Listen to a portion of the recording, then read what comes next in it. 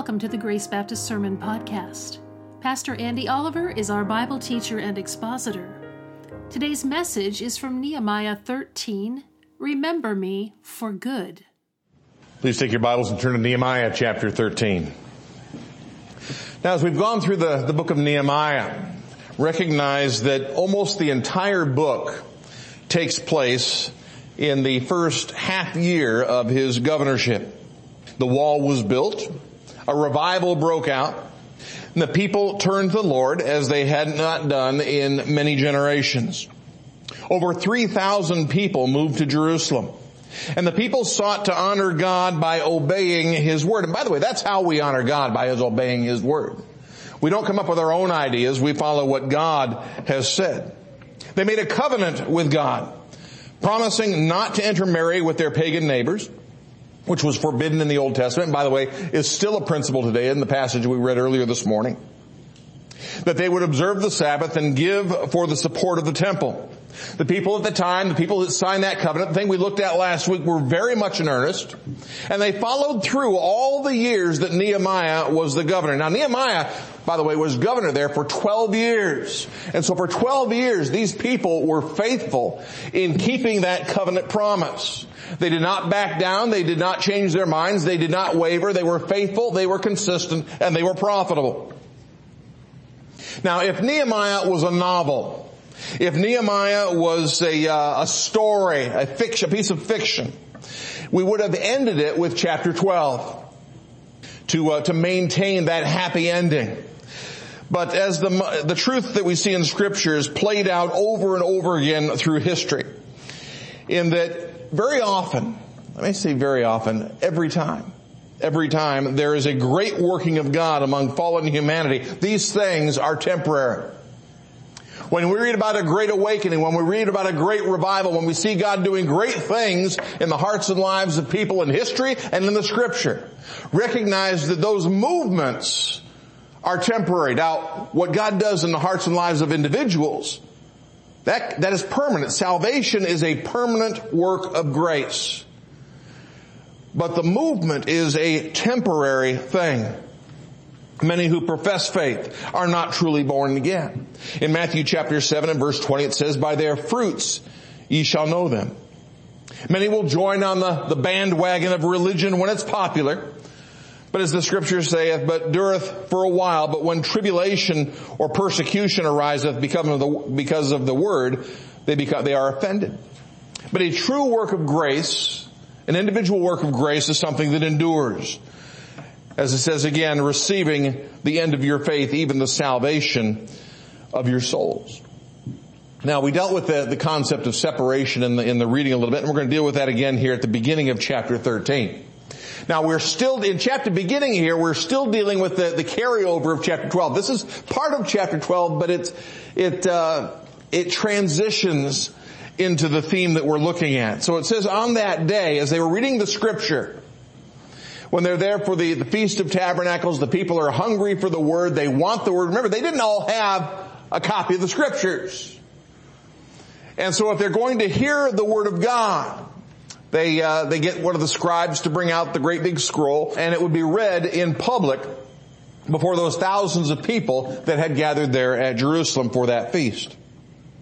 And as they're reading in the scroll, in the audience of the people, it was there and it was found written that the Ammonite and the Moabite should not come into the congregation of the Lord forever. Now, what in the world is that all about? Are there exceptions? Yes, there are. We saw Ruth was a Moabite. She was from the country of Moab, the east of the Red Sea, or the Dead Sea, and she put her trust in the God of Israel and was welcomed into the community of Israel. But what they're talking about here is twofold. Number one, when the children of Israel were wandering in the wilderness with Moses and so forth, as they are traveling up the east side of Jordan, what is the modern country of Jordan, the people of Moab and the people of Ammon would not allow the Israelites to just pass through on the highway. They wouldn't let them to come through their country. They were afraid of them, for one, but they would not allow so. There was a vindictive attitude there. And not only that, they hired a false prophet, a fellow named Balaam. This is recorded in the book of Numbers. They hired Balaam to curse Israel. Now, God intervened and told Balaam, you will only say what I tell you to say. And instead we have 4 different oracles that he gives, and they are all blessings on Israel. Some prophetic things that would be happening hundreds of years later. But God spoke through this man in spite of himself and gave the truth and gave a blessing on Israel. But Balaam was determined to earn his fee. He was determined to bring a curse upon Israel, and so he had another plan. And so when you read about Balaam other places in the scripture, this is why he is condemned. How can we get God to curse what God has promised to bless?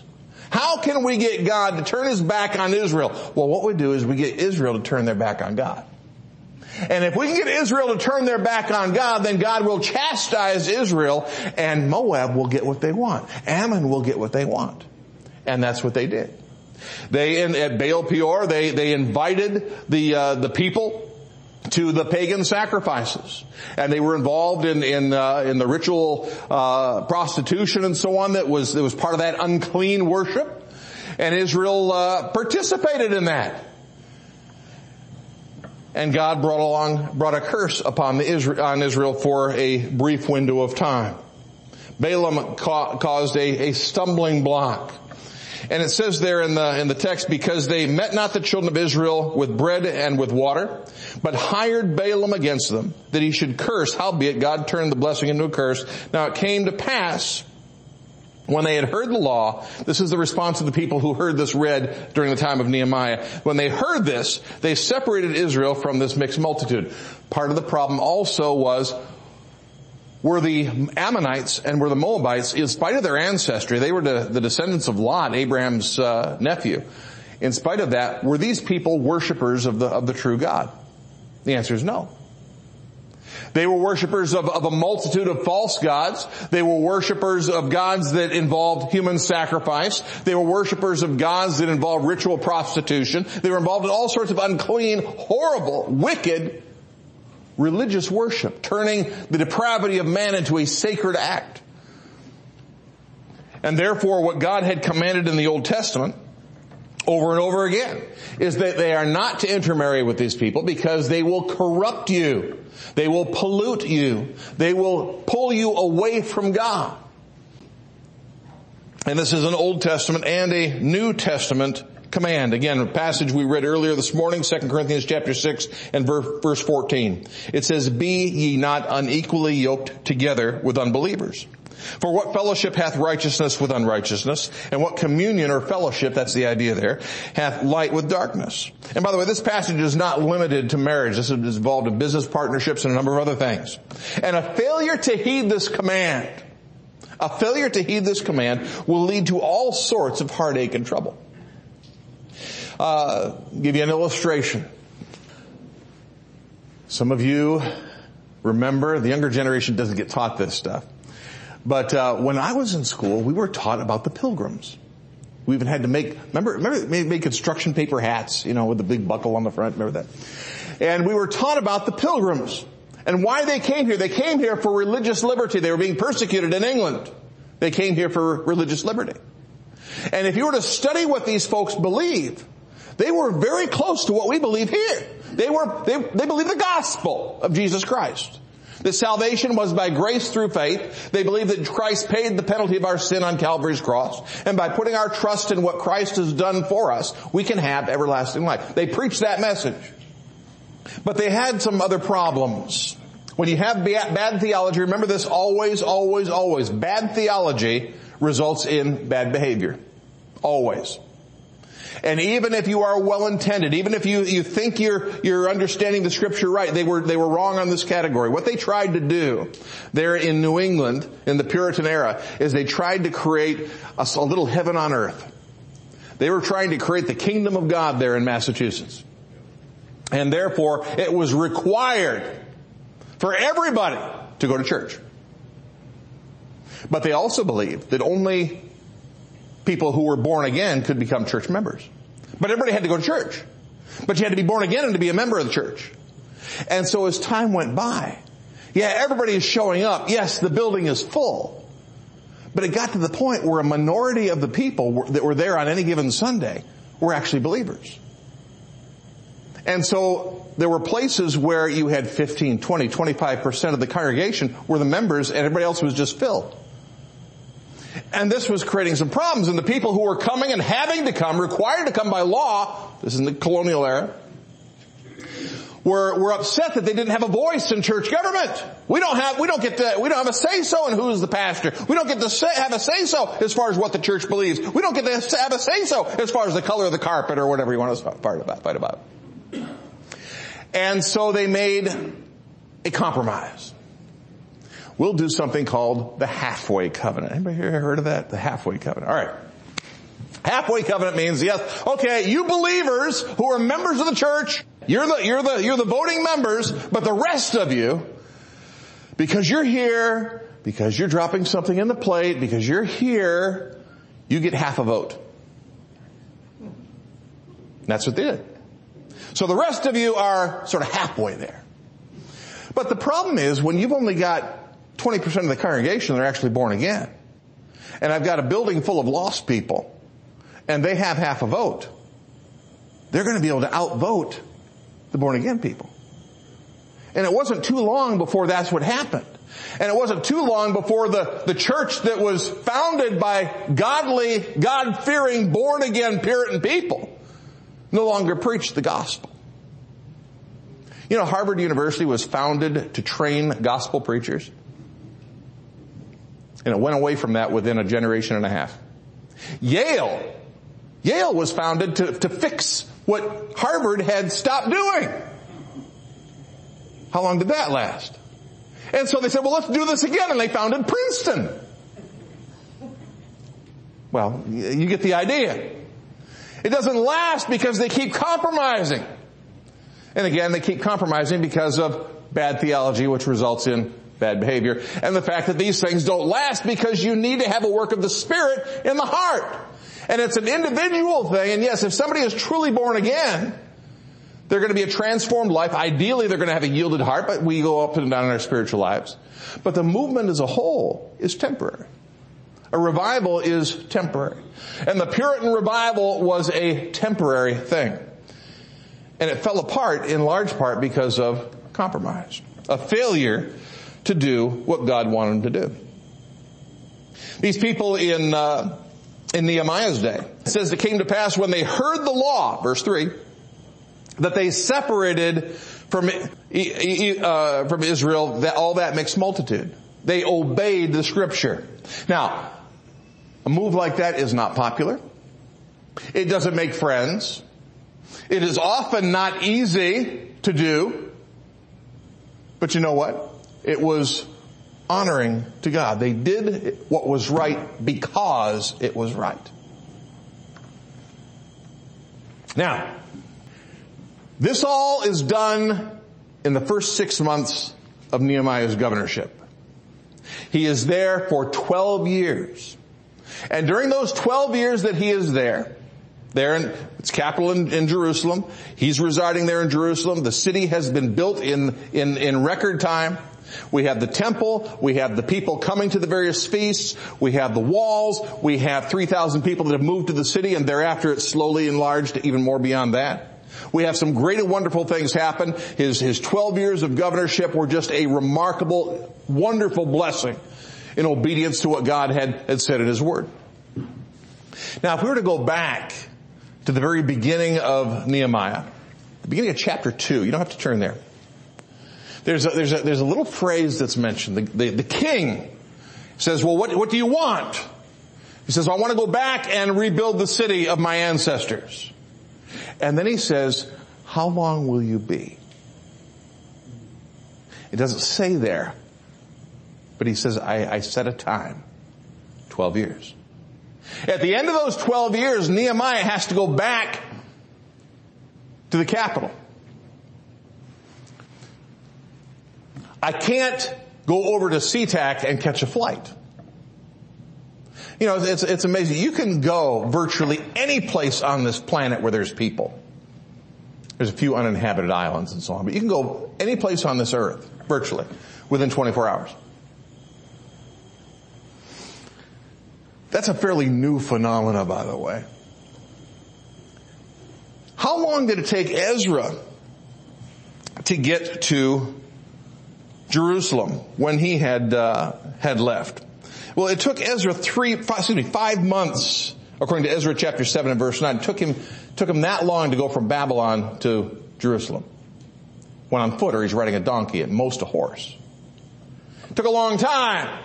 You only travel so much per day. You have to have an entourage. You've got to deal with highway robbers, and you got to deal with all these other things. And so you went with a group of people, and you went maybe 15 or 20 miles a day. And of course, you got to have water and supplies and all these other things. Some of you like camping. I gave up sleeping on the ground when I was in my 20s, early 30s. Rocks just don't. I much prefer my memory foam bed personally.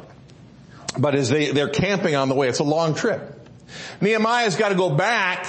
He's going to be there for a while. He has gone for a minimum of 2 years. Most of the commentators said that he was gone for probably 5 or more. Sometimes as long as 10. We're not sure. But somewhere along the way, he was finally able to get another installment as the governor there in Judea. Now, he's been gone for a number of years. A lot of the people in that time have passed off the scene. Some have died. Maybe a few of them have gone back to Babylon or wherever they had come from. But I would dare say that the majority of the people in leadership during the passage of the years had passed away. But not everybody. He comes back. Verse 4. He says, Before this, Eliashib, the priest, having the oversight of the chamber of the house of our God, was allied with Tobiah. Now let's pause there for a moment. We have a problem here. We have a problem because of a failure to heed what was there in verses 1, 2, and 3. Tobiah is the high priest. And he has an alliance somehow. You can read through that. It's probably his grandson is married to this guy's grandson. And so there's a connection. Now, who is Tobiah? Tobiah is an Ammonite. He's one of the guys they're not supposed to fellowship with. He's a pagan. But he has a formal connection with Tobiah. Tobiah is also one of the guys that heckled the Israelites and tried to keep them from building the wall back at the beginning of the book. He is not a friendly character. He's not just a neighbor that we have some differences with. He is a hostile enemy. And in order to weasel his way in and create more mischief, he will do so. Standard operating procedure for pagans back in the day. We see this even among the children of Israel as you read your Old Testament. We're going to create a formal alliance, and it is usually done by marriage, so that we can create a connection. But it was almost always done for personal reasons, personal leverage, political reasons. It isn't because of love and so on. The people who got hitched together probably never met each other beforehand. It was an arranged marriage. But it was done for political things. It's a contract. And so there's a connection between Tobiah and Eliashib. Now, Old Testament law, the priests were only allowed to marry an Israelite. There were some strict rules for that. There was a little bit more latitude for your average Jew, but the high priest especially was very, very limited as far as who he could choose for a wife. And here we have Eliashib's family going into a pagan relationship. Tobiah had some other connections with the Jews, as recorded back in chapter 6 and verses 17 and 18. He is an enemy, he is hostile, and he is weaseling his way in, creating connections. Now, Eliashib, there are some people that look at life. Some people look at the ministry this way of how can I better myself? How can I improve my position? How can I improve my status? How can I build my power base? Well, by creating friends here, and by scratching this fellow's back here, and by doing these people over here some favors, and in ancient times, by getting married into this family. And Eliashib is looking at everything from this perspective. He's not looking at, well, how can I honor the God that I'm supposedly serving? which is what we ought to be doing, and that's what he ought to have been doing. But instead he's doing these other things. It's all about promotion. It's all about self. It's all about building his own power base. And so when Nehemiah was gone, all these things started happening. Now, ideally, when Nehemiah stepped out, because he has to, he doesn't have any choice. I've left good people in charge. I know the high priest is going to take care of this, and this guy's here taking care of this, and this guy here is taking care of this, and we've got good leadership in place. I can step out and things should just continue to go on. But very often it doesn't go that way. And that was the case here, because sometimes people pass off the scene. Sometimes people get sick. Some people have to leave, whatever the case may be. But circumstances changed. And during his absence, it's kind of interesting. You read this chapter 13, we have two people that are prominent characters earlier in the book, and they're not mentioned here. They had probably passed off the scene. We have a fellow named Hanani, who's just mentioned in passing, but he's the one that was faithful above many. And Nehemiah had used him. And then we don't see Ezra either. These two guys are gone. These two guys that had been faithful leaders are off the scene. Other godly leaders had since passed off the scene as well. And as you read the book of Malachi is talking about the corruption of the people. He is talking about the corruption of the priesthood. This is the last book in your Bible, in your Old Testament. He's talking about the corruption of the priesthood. He's talking about the corruption of the people. He's talking about the paganization of Israel. And Malachi was almost certainly written during this window of time when Nehemiah was gone. All these things happening. All these troubles coming. Why? Because they just will not obey the Word of God. They had promised. They had made a covenant. A revival had happened. They had written out this big long promise. They had signed their names to it. It was all there, and they were faithful to it for 12 years. And then Nehemiah's gone. And somebody else who's in charge, Eliashib, mentioned here in verse 4, comes in and begins to cut corners. While the cat's away, the mice will play. And so we have what are referred to as sins of commission, the overdoing of things that are wrong. The high priest makes this connection, and here's what he did. Look at verse. This is mind-boggling. As you read this, you can't believe this actually happened. Verse 5. And let's talk about Tobiah, or not Tobiah, but Eliashib. And Eliashib prepared for him, that's Tobiah, a great chamber. Now, let me pause here for just a minute. The temple building, mentioned its size, it is smaller than this room and the lobby combined. It did not have the great, huge, monumental, vaulted ceiling and stuff that the earlier temple and the later temple had. It was a very basic building. They were poor when they built this. They had limited resources, but they had a temple and it functioned. When they built the temple, they had storerooms and so on that were attached to it. It is much easier to build a building, and if you're going to expand it, to share a wall. And this is what was true with Solomon's temple as well.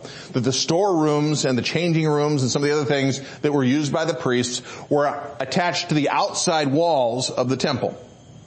And so you would have a couple of storerooms built onto the side of the temple on this side and on the side of on that side. This is where they stored the firewood, the priest's clothing, the various utensils and so on that were used for the sacrifices, the anointing oil, all these different things that they were part of the worship would be stored in these buildings. And the various tithes and so on that the people brought were also stored in these buildings.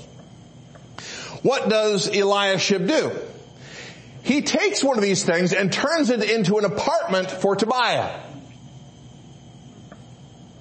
The place which before they had the meat offerings, that'd be for the flour and so on, and the frankincense and the vessels and the tithes of the grain and the new wine and the oil which was commanded to be given to the Levites and the singers and the porters and the offerings of the priests.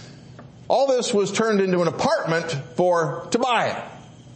Which means that Tobiah, at least part of the time, is living there in Jerusalem. And not only living there in Jerusalem, he's living in an apartment that's connected to the temple. And he's a pagan.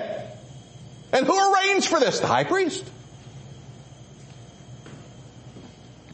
Now, I suspect that Nehemiah did not know about this while he was there in Babylon. It's probably just as well, otherwise he'd have pulled all his hair out. Because he says there in verse 6, but at this time I was not in Jerusalem. And he talks about having to go back to Babylon. And it says after certain days obtained I leave of the king. So after a certain number of probably years had gone by, he goes back. Like I said, it's a 5-month trip to and from. And so a couple of years at least have passed. He comes back and he finds out what has happened. But we had a revival. But the people had signed the covenant. But I had left responsible people in charge. But everything was in place.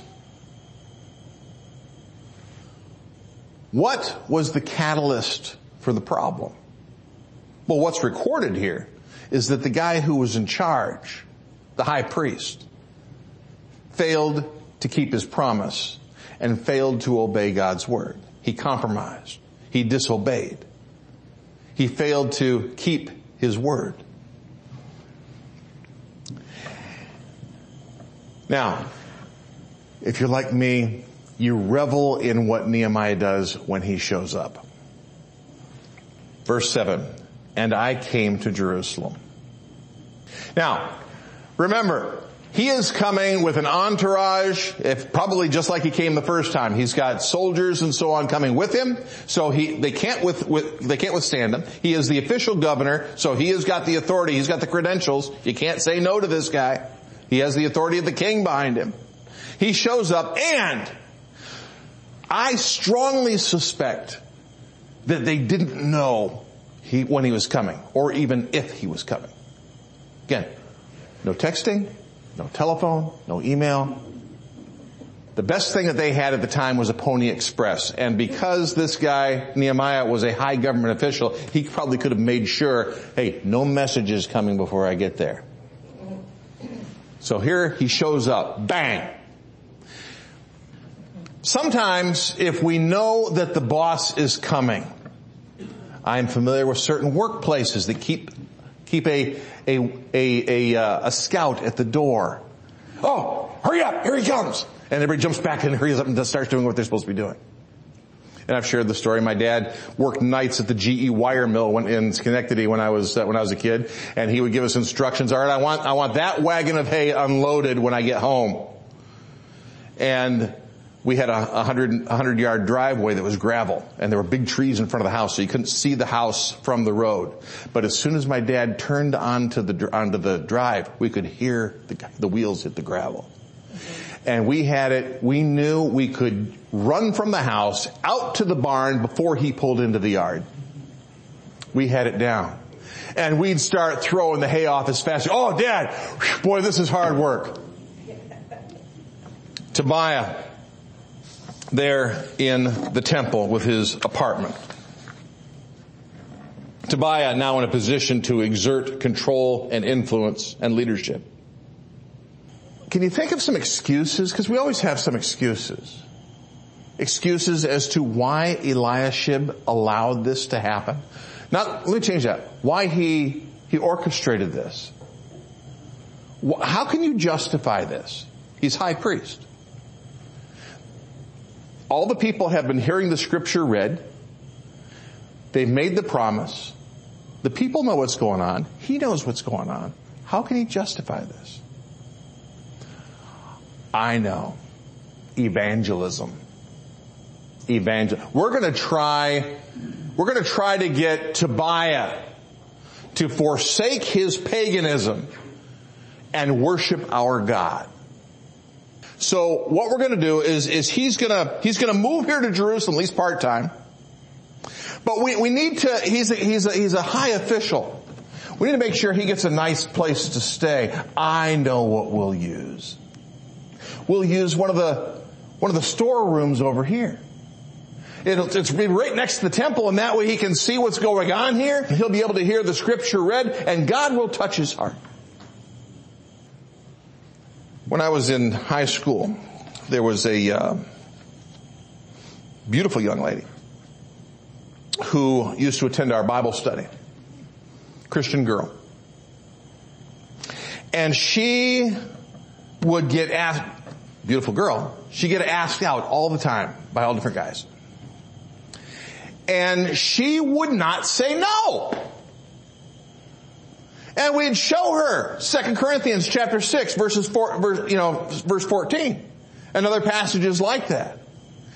And her answer was, but I'm trying to reach them with the gospel. Evangelistic dating does not justify disobeying Scripture. Because it ends up becoming, too often, an evangelistic marriage. And I could spend the next 30 minutes telling you horror stories of people who were believers who were stuck with unbelievers for decades. And most, never did believe. And sometimes those sharing a roof with that person was almost hell on earth.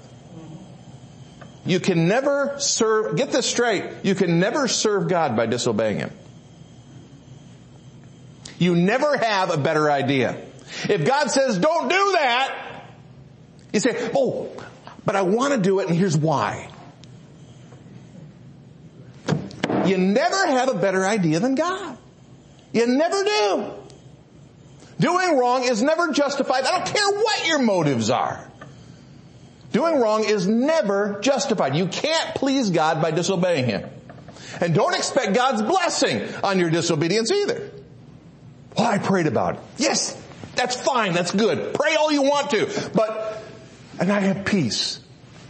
Can't tell you how many times I've heard that. I prayed about it. I have peace. Yes, but it says this. See, what your peace is a delusion that I just want it so bad that I'm going to feel good about it. I'm going to feel good about it. Because if we disobey this, there is a term for that. I don't care what your motives are. I don't care what peace you feel in your heart. There's a term for disobeying this. It's called sin. And your good intentions are still sin. And that's what put Christ on the cross in the first place. It's still sin. And I don't care how good your motives are, what kind of justification you have, it is never right to do wrong. Period.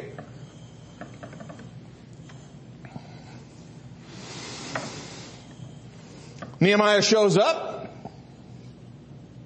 I came to Jerusalem, understood the evil that Eliashib did for Tobiah in preparing him a chamber in the courts of the house of God. And it says, and it grieved me sore.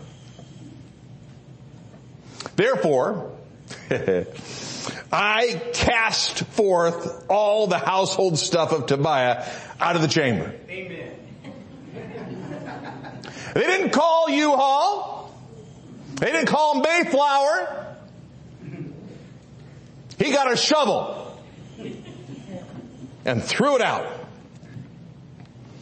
And then I commanded, and they cleansed the chambers. Time to get out the Lysol. And thither brought I again the vessels of the house of God and the meat offering and the frankincense. I took out this guy's stuff and I cleansed it. I cleansed the place and I put back what was supposed to be there. This was built, this was consecrated, this was ordered by God for this purpose, and we're going to use it for what God had said, period. All right. That's taken care of. Now what's the problem? Verse 10.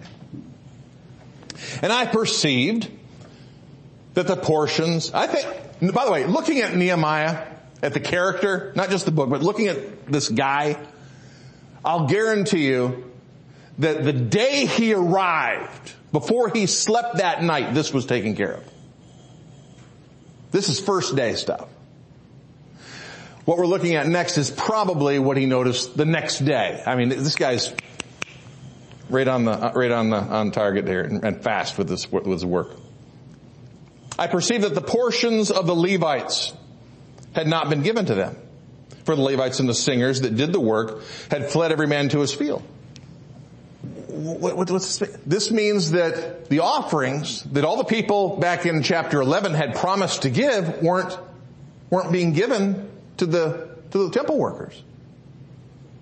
If the temple workers are not given their stipend so that they can eat, where am I going to get my food? How am I going to earn a livelihood? How can I survive? I'm going to go back to farming like I did before, like my ancestors did, like my neighbors do. They hadn't been paying the temple workers like they had promised, and therefore the temple workers had gone into secular workforce. Then I contended with the rulers and said, why is the house of God forsaken? And I gathered them together and I set them in their place. All right? We're going to gather the who's who that I had left in charge. And we're going to bring them in and I am going to read them the riot act. You guys had made promises. You guys had signed your name on the document. You know what the scripture said. There was a time when you were eager to obey. And so he reprimanded the leaders. And he's got a list of names here. So in scripture for all eternity, the compromisers' names are here. And he also lists the ones that were faithful in their office. Because there were some faithful people. You can only do what those above you will let you do to some degree. And there were men that were faithful in doing what they could. And Nehemiah put these people in positions of leadership. Trustworthy people were put in charge. They believed in what they were doing and they had the character to follow through on it. And then you'll see this phrase several times here in Nehemiah chapter 13. He says at the beginning of verse 14, because you see a lot of prayers intermixed in the whole book. He says in verse 14, remember me, O God, concerning this, and wipe not out my good deeds that I have done for the house of my God and for the offices thereof. Lord, they've undone so much of what I did. But Lord, remember what I did. You know, one of the blessed things, two things. Number one, the grace of God is a wonderful, wonderful thing. In eternity, I will never be judged for my sin. I may suffer temporal consequences. God may chastise me, and then there's the consequences of some things that I may have done. If I was an alcoholic, and I drank heavily, and then I got saved, and God delivered me from the alcoholic, but I developed cirrhosis of liver, I'm going to suffer temporal consequences for sin of my youth. But as far as eternity is concerned, my sin's gone. I will never be held to account for my sin in eternity. It's gone. I'm under the grace of God. And so often we sit there and we complain and we bemoan and we feel guilty about sin that has been taken care of. There are certain things we need to forget. Because confessed sin that's been forsaken, God has forgotten. And we need to as well. Don't live in the wonderful world, which isn't very wonderful, of what if. What if I had only done this? What if I hadn't done this? Don't go there. Don't go there. I am not judged for my sin. And then here's the other thing. As far as the Bema Seat judgment, where we receive crowns, where we are rewarded, God does not judge us for great, big, glorious, wonderful, big things. Now, we have a tendency to look at it that way because that's what we think of as success. On the contrary, we are rewarded for what we did with what we had. The talents that God has given you, the opportunities that God has given you, what did you do with those? What did you do with your time and your abilities and your opportunity? That's what God rewards you for. God does not reward us for outcome. All right? Remember that. God does not reward us for outcome. God rewards us for our obedience. We want success in the world's eyes. I want to be able to do this, this, and this and have this happen. I want to have a tangible result of my efforts. And you do too. Most of the time you do. You like that. I mean, it's kind of frustrating sometimes when you do a lot of work and nothing happens. But very often the Christian life is like that. We are busy doing what we're supposed to be doing. And sometimes we see some great results. Sometimes we see some fruit. And sometimes we see fruit that goes away. Or it withers. Or the outcome was not nearly what we had hoped and anticipated. He says, Lord, remember me. Remember what I did. And God does. And even though after it's all done and it's gone, God remembers. I've shared this a few times. I was at a meeting in Michigan a couple years ago, over 2 years ago. There are more churches like Grace Baptist Church in Michigan, in the state of Michigan, than there are in Washington, Oregon, Idaho, British Columbia, Montana, and Wyoming combined. And the leadership of this meeting was at the beginning, when we first beginning to gather together, fellows coming from all over the state. And the leadership were having their little private meeting, planning some things.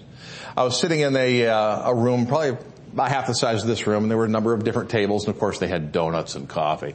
And so I didn't know any of these guys, so I sat down at a table with a young fella who was maybe 30. And I said, I introduced myself, and I said, so where's your ministry and what do you do? He told me, well, I'm sort of a church planter. Really? And I said, where are you? And he mentioned a decent sized city in the state of Michigan. Well, tell me about it. And he told me his history.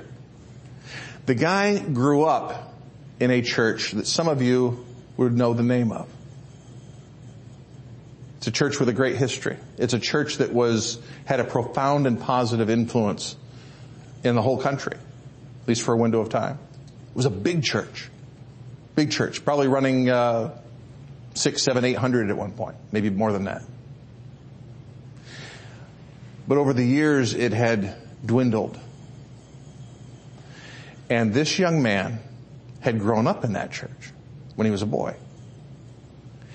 And when he graduated from college and was stepping out into his vocational ministry as a church planter, he went back to his hometown because the church that he had grown up in was ready to close its doors. Because the number of people was about as many people as we got here. And they had an auditorium bigger than the ground that this building covers. They had an auditorium that big with 20 people in it. And so this fellow started a new church, new name, took this group of people, used them as his core to start something anew, and he's got a great nest egg because they sold this huge building, and so they've got that money in the bank for the future. But that great big huge thing went away. Tragedy. Tragedy. And yet, the people that built that great big huge church 2 generations ago, 3 generations ago, are they rewarded in heaven for what is there today or 10 years ago? No. They are rewarded for what they did in their time. And the same thing's true with you and me. I am rewarded for what I did with the opportunities that God gave me. Nehemiah says, remember me for good. Nehemiah I'm not going to go into all the details, but he deals with enforcement of the Sabbath laws. He goes through the various things. He fixes the broken things that had happened since he was there as much as he can. And he says, remember me for good. Verse 22, he says, remember me, O God, concerning this also, and spare me according to the greatness of thy mercy. He contends with the elders again. Because what had happened is the very thing that they had promised there in verses 1, 2, and 3, that we can't marry pagans, And this was a problem that went back to the book of Ezra as well. That's the huge theme in the book of Ezra. And it was talked about there in Leviticus chapter 21, verses 14 through 15, that this was forbidden. But the people had done it anyway. Ezra chapters 9 and 10, this is dealt with. And they had married pagans.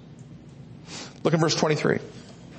In those days also I saw Jews that had married wives of Ashdod. Ashdod would be a Philistine city. And of Ammonites and of the Moabites. And their children. Now here's what you've got. You have to realize this. You can go into this act of disobedience with the best of motives. What about the children? What about the children that come from such things? It says, and their children spoke half in the language of Ashdod and could not speak the Jews' language, but according to the language of each people. They followed the course of their mothers, which is usually how it works. And I contended with them, and I cursed them. This doesn't mean he cussed them out. It means he's calling God's imprecations upon them. May God deal with you. And he plucked off their hair and made them swear by God, you will not do this. And then he goes to the Old Testament. Did not Solomon, king of Israel, sin by these things? Yet among all nations was there no king like him, who was beloved of God, and God made him king over Israel. Nevertheless, even him did outlandish women cause to sin. We went through the life of Solomon on Sunday nights here a number of months ago. Here you have a guy who is the smartest guy since Adam. He knows the word. When he's a youth, it says he loved the Lord. And in his old age, you know, it's a tragic thing that between the Exodus and Malachi, you have only really one little window of most of the reign of David and probably the first 2/3 to 3/4 of the reign of Solomon, where Israel was doing what they're supposed to be doing as far as their covenant responsibilities are concerned. And as a representative to the world of the God of Israel. Because people came to Israel. And David had Philistines come and become part of his administration and turn away from their paganism and embrace the God of Israel. And people came from all over the world to hear the wisdom of Solomon, which wasn't just that water is made of three atoms. It's this. It was to hear about God. And there was a window of time when Israel was fulfilling that responsibility. And the smartest guy since the fall failed to fulfill his responsibility. Why? Because he was doing the same thing that Eliashib did.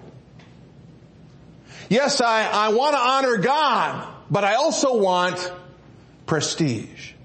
I want luxury. I want acceptance. And so I'm going to have a harem. And I'm going to build chariot cities and have a giant barns of horses and so on, which were prohibited in the Old Testament. The harem was prohibited in the Old Testament, the gathering of horses, and then wealth. I want wealth. I want gold. I want gold. I want gold. And I told you when we were going through the life of Solomon that by today's standard, Solomon was a multi-trillionaire. You could take all the billionaires that are in the world today, lump them together, and you had Solomon. As far as the amount of stuff he had. And yet that was prohibited in the Old Testament too. He was not supposed to accumulate gold, wives, or horses. Why? Because they will turn his heart away from the Lord. Solomon knew the scripture. He knew what it said. Yeah, but don't go there. It is never right to do wrong. Period. I don't care who you are. And he did. And Nehemiah brings that up. I mean, even Solomon failed in this. Shall we then hearken unto you to do this great evil? Because that's what it is. To transgress against God and marrying foreign wives. Verse 29. Remember them, O my God, because they have defiled the priesthood and the covenant of the priesthood and of the Levites. And so Nehemiah, verse 30, thus cleansed I them of all the strangers, all the foreigners, and appointed the wards of the priests and the Levites, every one to his business. I put them back in place, doing what they're supposed to be doing. And for the wood offering, at times appointed, and for the first fruits. And then he concludes with this. Remember me, O my God, for good. We need to make up our minds. It's good to do it corporately. Israel did. They failed. But we need to make up our minds individually. And we talked about this a number of months ago. I need to make up my mind that I am going to serve God, that I am going to be faithful to His Word, that there will be fidelity to God's Word.